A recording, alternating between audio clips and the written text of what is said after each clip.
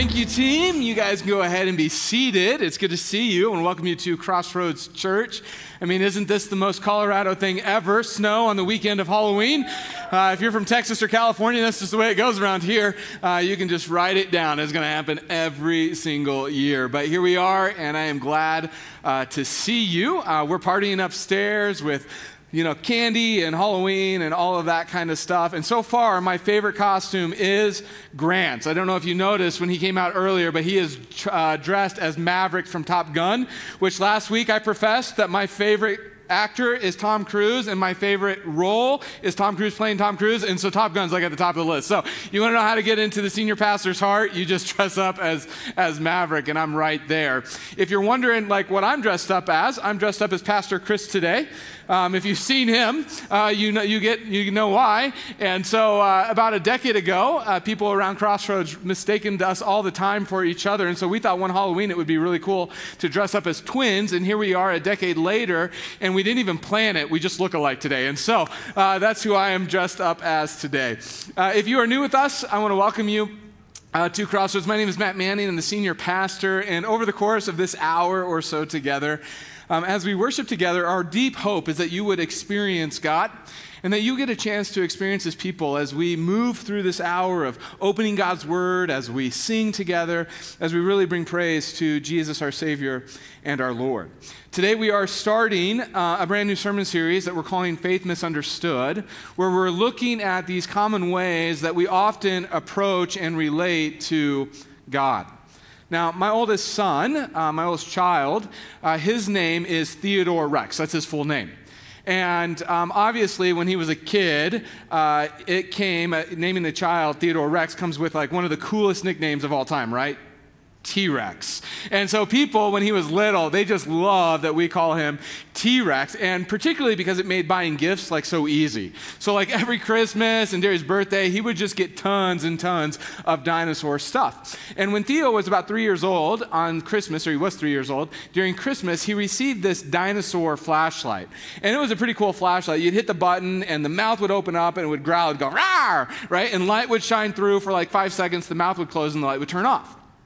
And he just loved this little flashlight. Well, 3-year-old Theo, right around this time, was really starting to have trouble, like little kids are prone to do, with sleeping at night because of the darkness in his room. He had a brand new brother. We moved him into a new room, and we were experiencing like these sleepless nights because Theo was constantly up in the middle of the night because he was scared of the dark. And so I had this great idea as a parent. I'm just going to give him his flashlight during the night so that he can see. Now, all of us who are parents, like we make decisions in our life, and oftentimes, if you're anything like me, you look back on them and you think, man, that was a terrible decision. Well, this was one of those, okay? Because instead of him waking us up in the middle of the night, what we would hear constantly through the night was, "Rawr!" And then the light, the hallway would light up for a few seconds, and then it would go dark. And then a few moments later, we'd hear, "Rawr!" And the hallway would light up again, and a few seconds later, it would go dark. And so for Sarah and I, there was like all kinds of just like sleepless nights because of this dinosaur flashlight. Now, I share that story with you because I think for many of us, the way we relate to God, the way that we relate to God is a lot like that. That we start our faith journey with great expectations. We long to see God in our lives, but oftentimes it feels like someone gave us a flashlight and it only illuminates long enough for us to just see like through the shadows for a few seconds. That it never gives us really enough time to see. It never gives us enough time to view clearly. It never gives us really enough time to take in the experience that Christianity is meant to be. And so for many of us, we live our lives, our faith journey lives through these shadows, that we live through the shadows of our lives.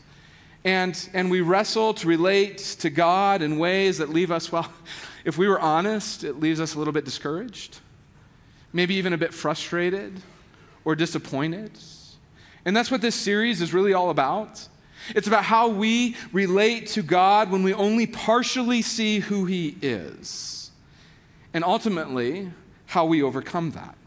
And so that's where we're going to go over these next couple of weeks together. And I just want to, at the beginning of this sermon series, just kind of paint really the 4 most common ways that we approach God. And really, this is going to serve as an outline for our time together over these next few weeks. But one of the most popular ways, or one of the most common ways that we relate to God is as a genie in a bottle.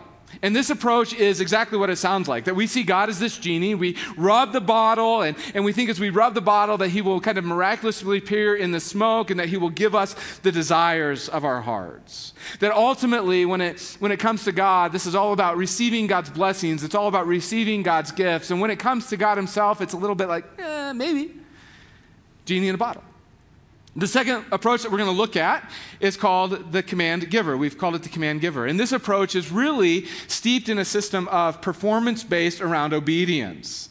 And what we say in this approach, the way that we live our lives in this approach as we relate to God, is that if I am good, that is, if I follow the law and do everything that's commanded of me, then God loves me, he favors me, and I will be blessed by him. And consequently, if I'm bad, that is, I don't follow the law, then God does not love me, he won't favor me, and ultimately curses will come in my life. That is the command giver. We're also going to look at what we would call the principle maker.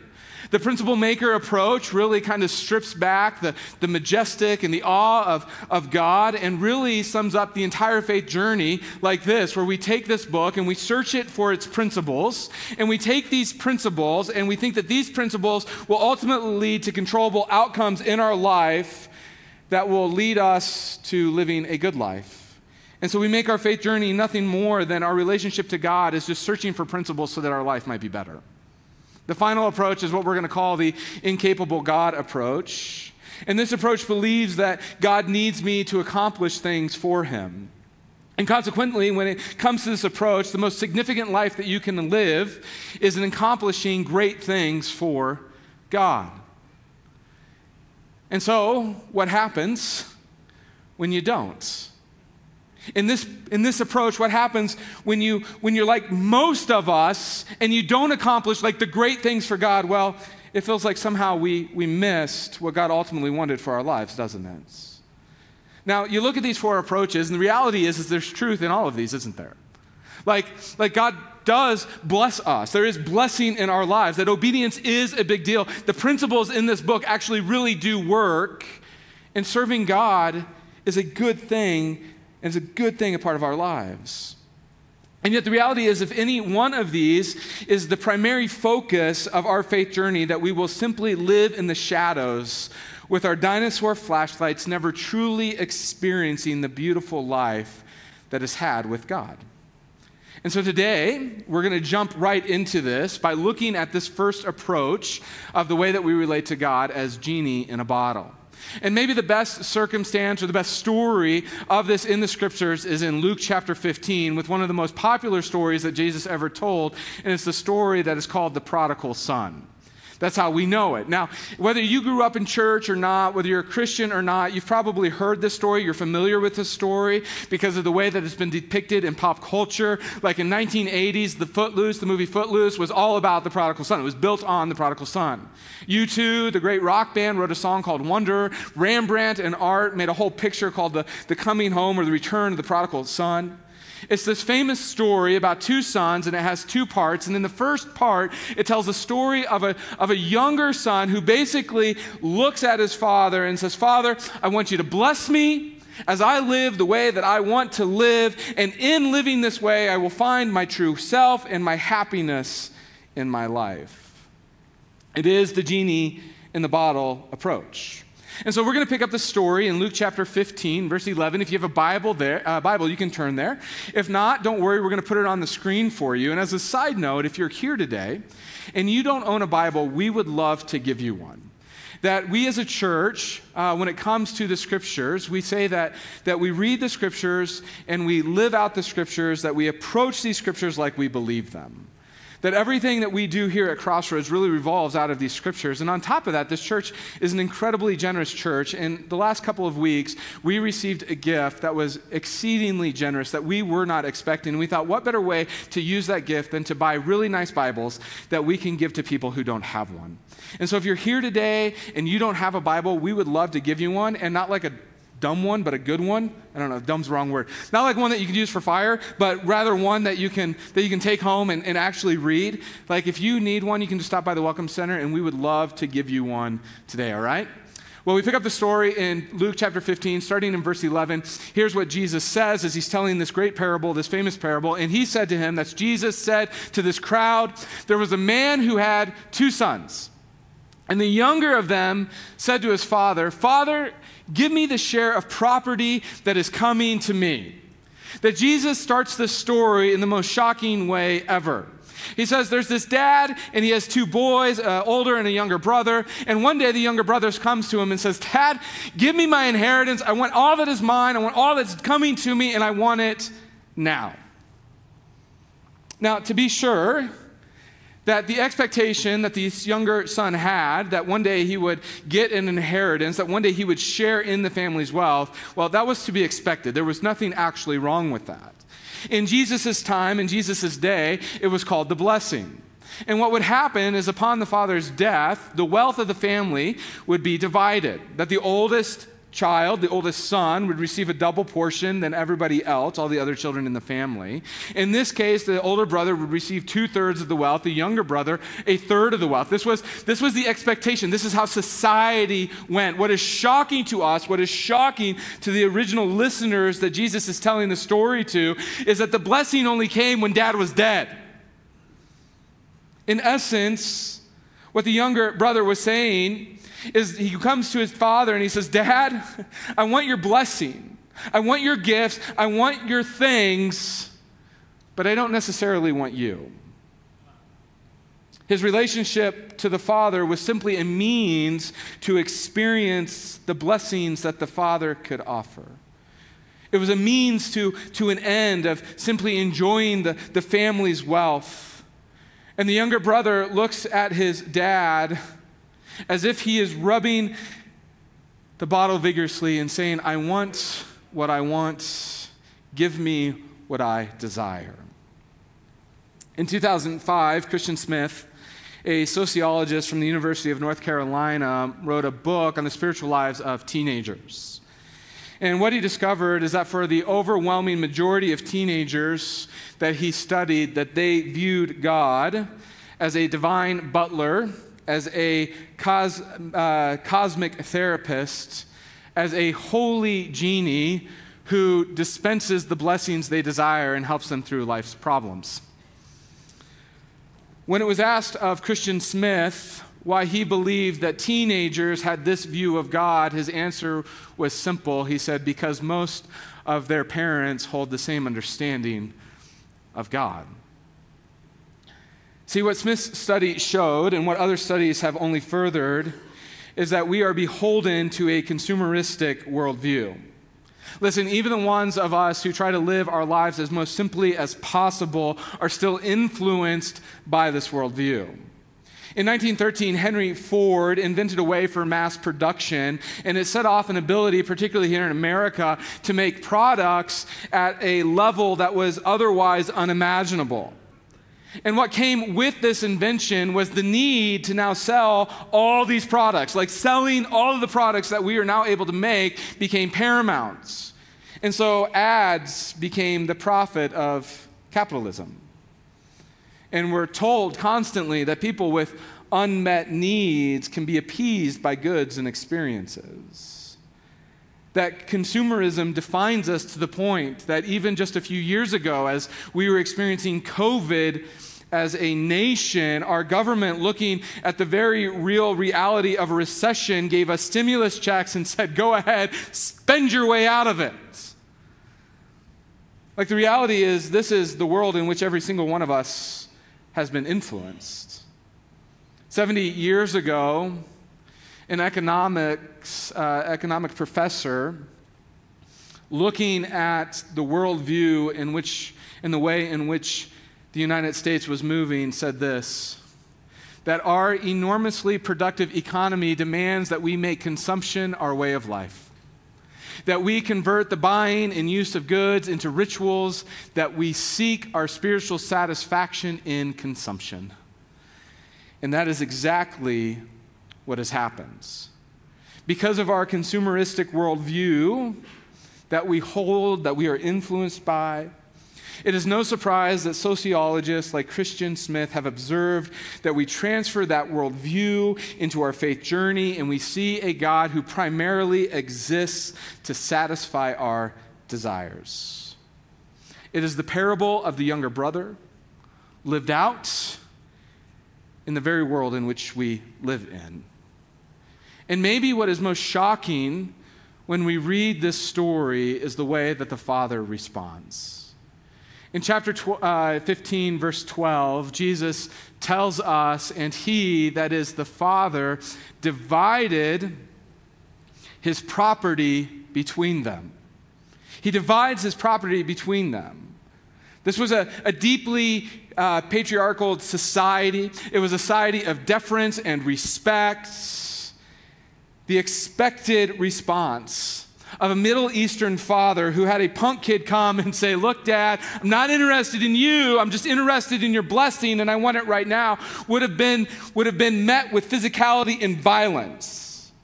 The expectation was to beat this kid to a place where he would never forget where his place actually was. The respect that was required of him. But the father here doesn't do anything like that. He gives the young son what he asks. He gives him his blessing. Now, in the Greek, when it comes to this word property in the English, the word there is actually bios. And bios in the Greek actually means life. Now, when you read Greek, there is a word for property. There is a Greek word for wealth, but Jesus chooses not to use either one of those. Instead, he chooses to use the word bios. He chooses to use the word life. And in doing so, he's making the point that the father is dividing his life between his sons. See, for the father, a majority of his wealth would have been in his land during this time. It wasn't like the father could just go, cash a couple investments or give the kid cash and say, "Go on your way, here, I bless you." No, in order to do what the son is asking, the father has to sell his lands. And in this time period, land was tied to all kinds of things in society, but chiefly it determined your standing in the community. It determined the amount of honor that you had in society. To lose your land was to lose a part of yourself. And the younger brother is coming and he's asking his father to tear apart his life. And the father does so because of his love for his son. It's a striking picture here of a father who so patiently endures not only a tremendous amount of loss of honor, but as well as the pain of rejection as the son makes it known to him that he's really only after the blessing, not the relationship. See, for the younger son, the father carries no inherent value. And this is common when we approach God as Genie. That we all eventually make it to this point, like everything in a consumer world, that God's value is determined by his usefulness to us. His value is determined by his usefulness. That a relationship with God is nothing more than a means to an end to achieve what it is that we desire most.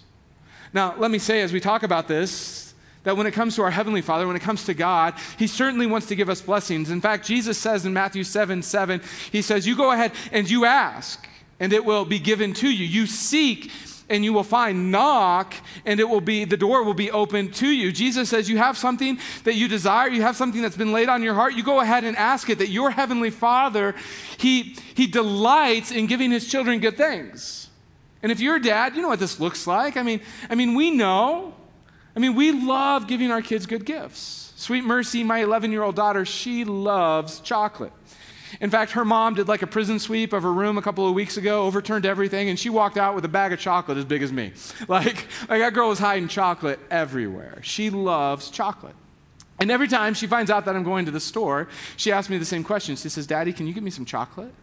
And I always come back with a little piece of chocolate that she can eat fast enough before her mom finds out and lights her or me up, right? Like I love giving my kid good gifts. I love blessing my children.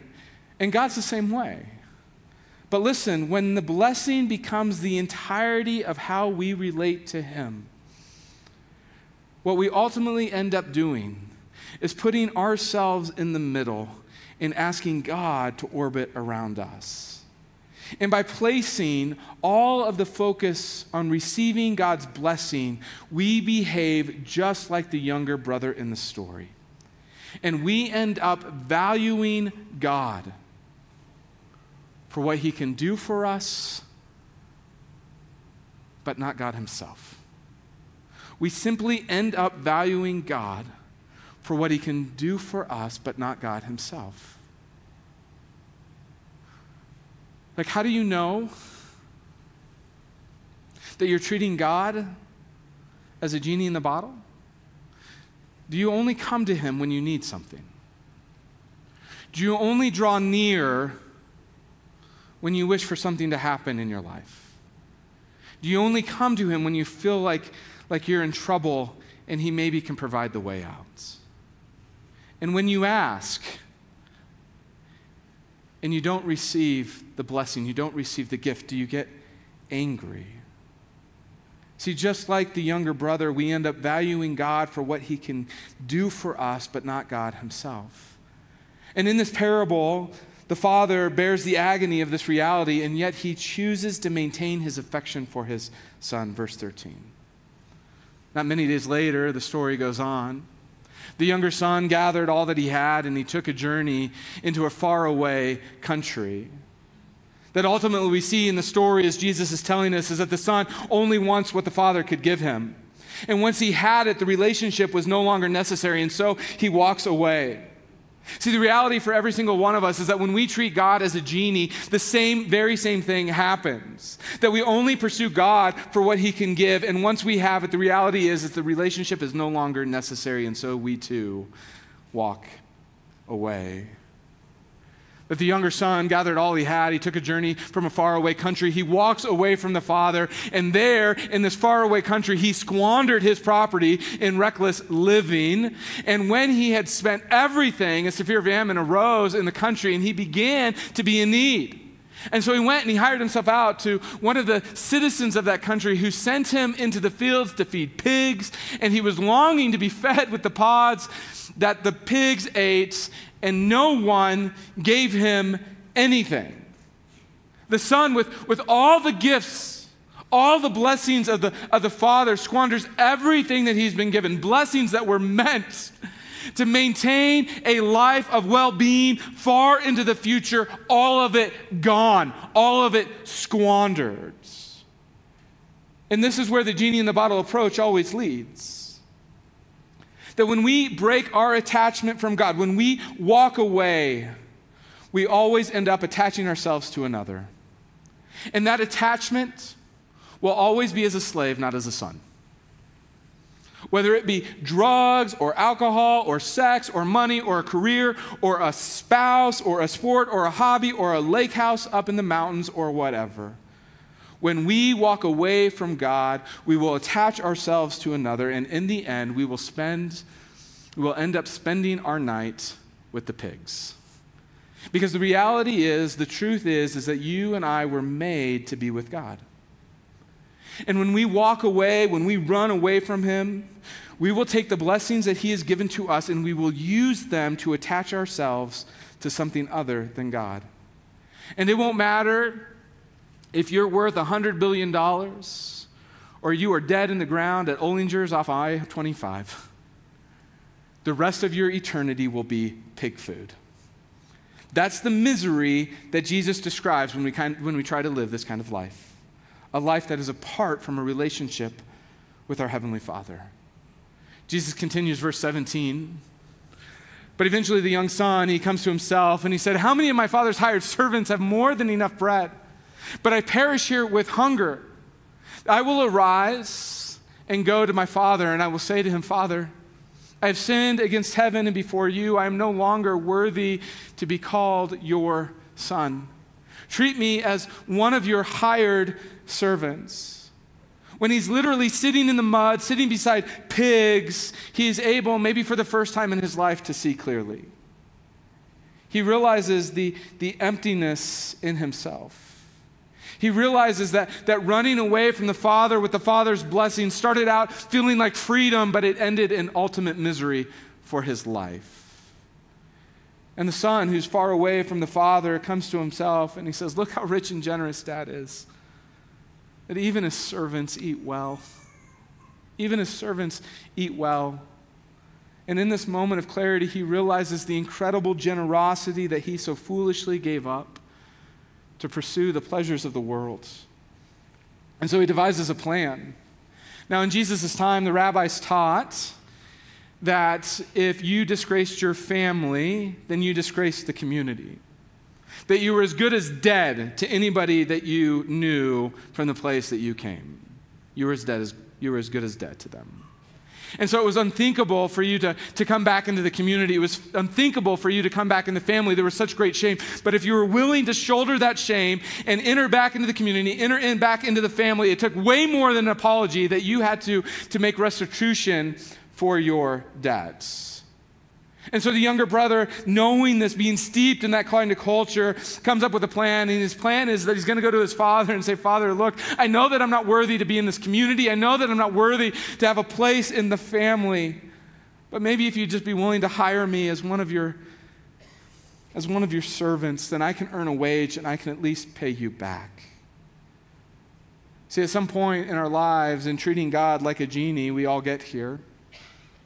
And when we do, we are tempted to make the great mistake that the younger brother makes here. Realizing that we're spending the nights with pigs, we come to clarity and wanting to once again have a relationship with the Father, we say to ourselves, there is no way that God will ever accept me because of what I've done. There's no way that my Heavenly Father will ever accept me because of who I am. And so we try to come back into relationship with God as a slave. And consequently, we see God as a slave master or a wage-paying employer who we can somehow pay back. I mean, come on. Is that the way? Is that what the Father desires? Is that the way that God wants to relate to us? Is that the mindset of our Heavenly Father? To simply see us as slaves. This younger brother, he has a plan in hand. Verse 20, he arises out of the pig pen and he comes to his father. And while he was still a long way off, his father saw him and felt compassion. And he ran and he embraced him and he began to kiss him. This would have been a total shock to the younger brother. I mean, Middle Eastern men, distinguished Middle Eastern men, they did not run. Women, they might run. Young men, they run. Kids, they run all the time. Distinguished men, pillars in the community, they don't run.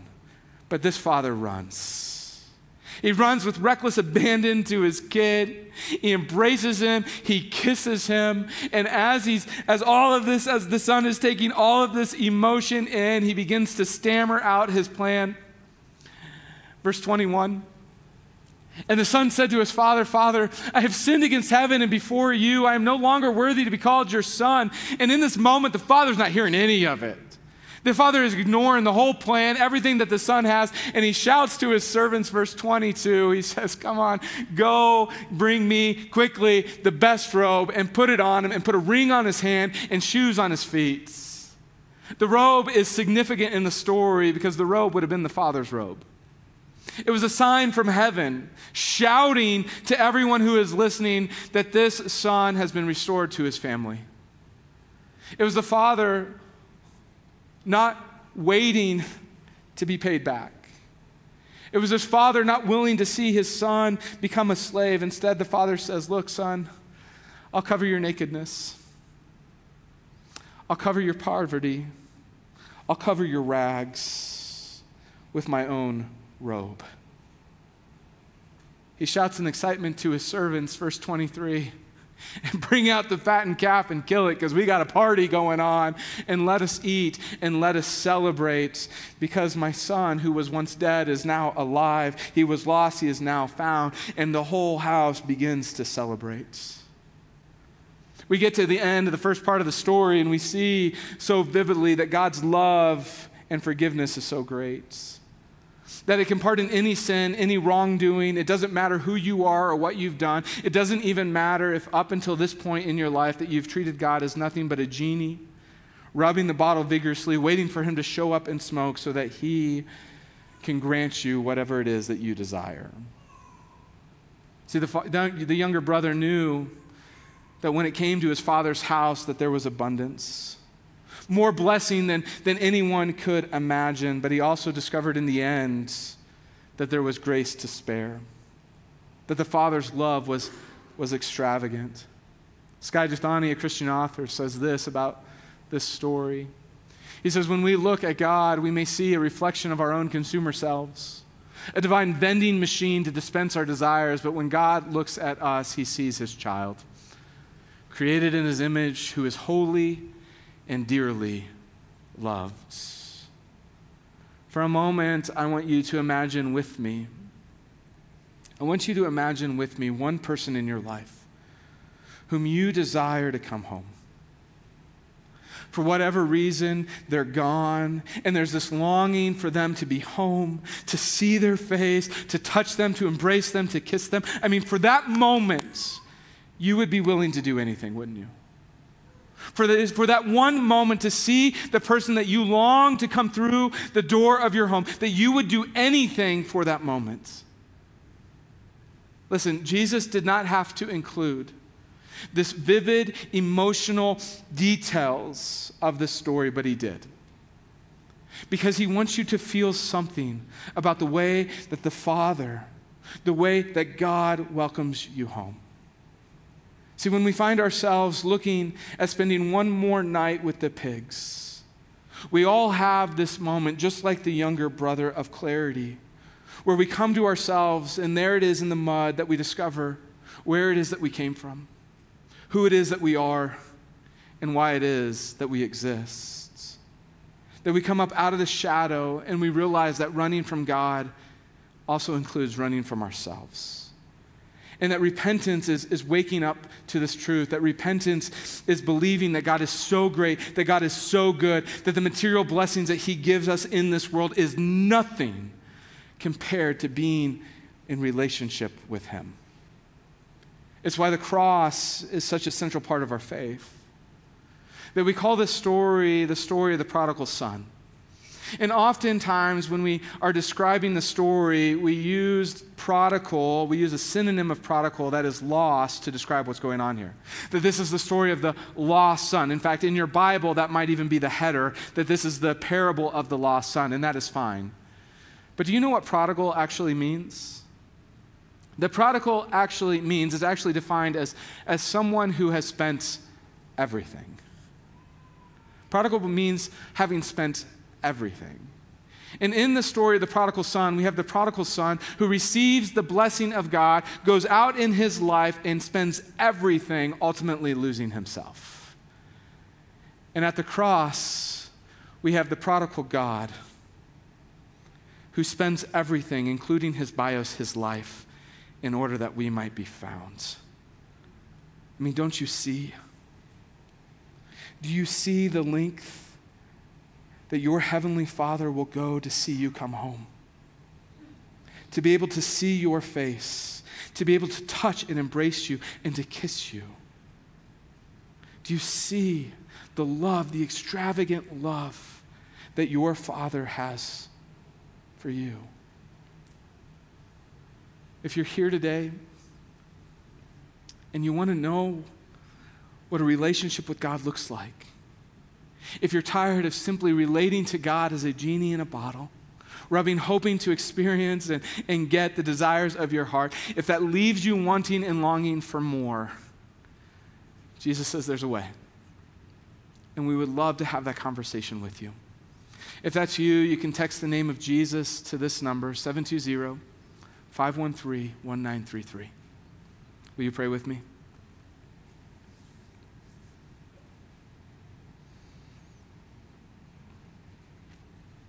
Father,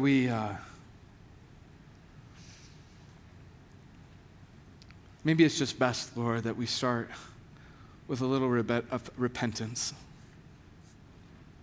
Lord, realizing that at some point in all of our lives, that we've approached you in this way, that we've approached you as a genie, where we rub the bottle, you magically show up, you grant us our wishes, and when we have what we ultimately desire, the relationship, well, we just walk away. Father, the truth is, even sometimes the way that we explain faith, initially coming to you is with this approach. That it's not so much about seeing you and coming to you and living life with you. It's as much about being saved from hell. That in your goodness, you move us from seeing you just as a genie to seeing you as our Heavenly Father. And so, Lord, I ask that you would move in our hearts. Lord, that you would speak to us where we're at, and that you would show us the beautiful life that we can have in you. The beautiful life that we can have as we walk with you. The abundance of a life that we can have as we walk in relationship with you. God, make that so vividly clear to us. Open our eyes so that we can see through the shadows, to see ultimately that you are the God who gave everything, including your bios, your life, so that we would come home. It's in Jesus' name that I pray. Amen.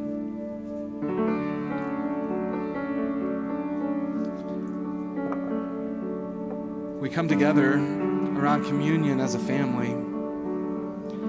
And as we do, really it's a celebration of the prodigal God. It's the prodigal God spending his life, dividing his body. That's what we're told, right? That on the cross, that the prodigal God in Jesus, his body was broken.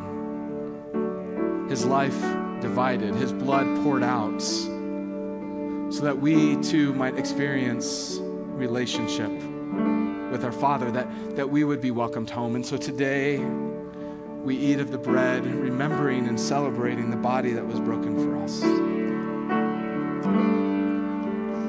And we drink, celebrating and remembering the bios, the blood that was spilt, so that we might have life.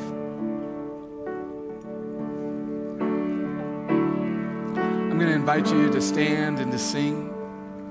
We're going to sing of the extravagant love that God has for us.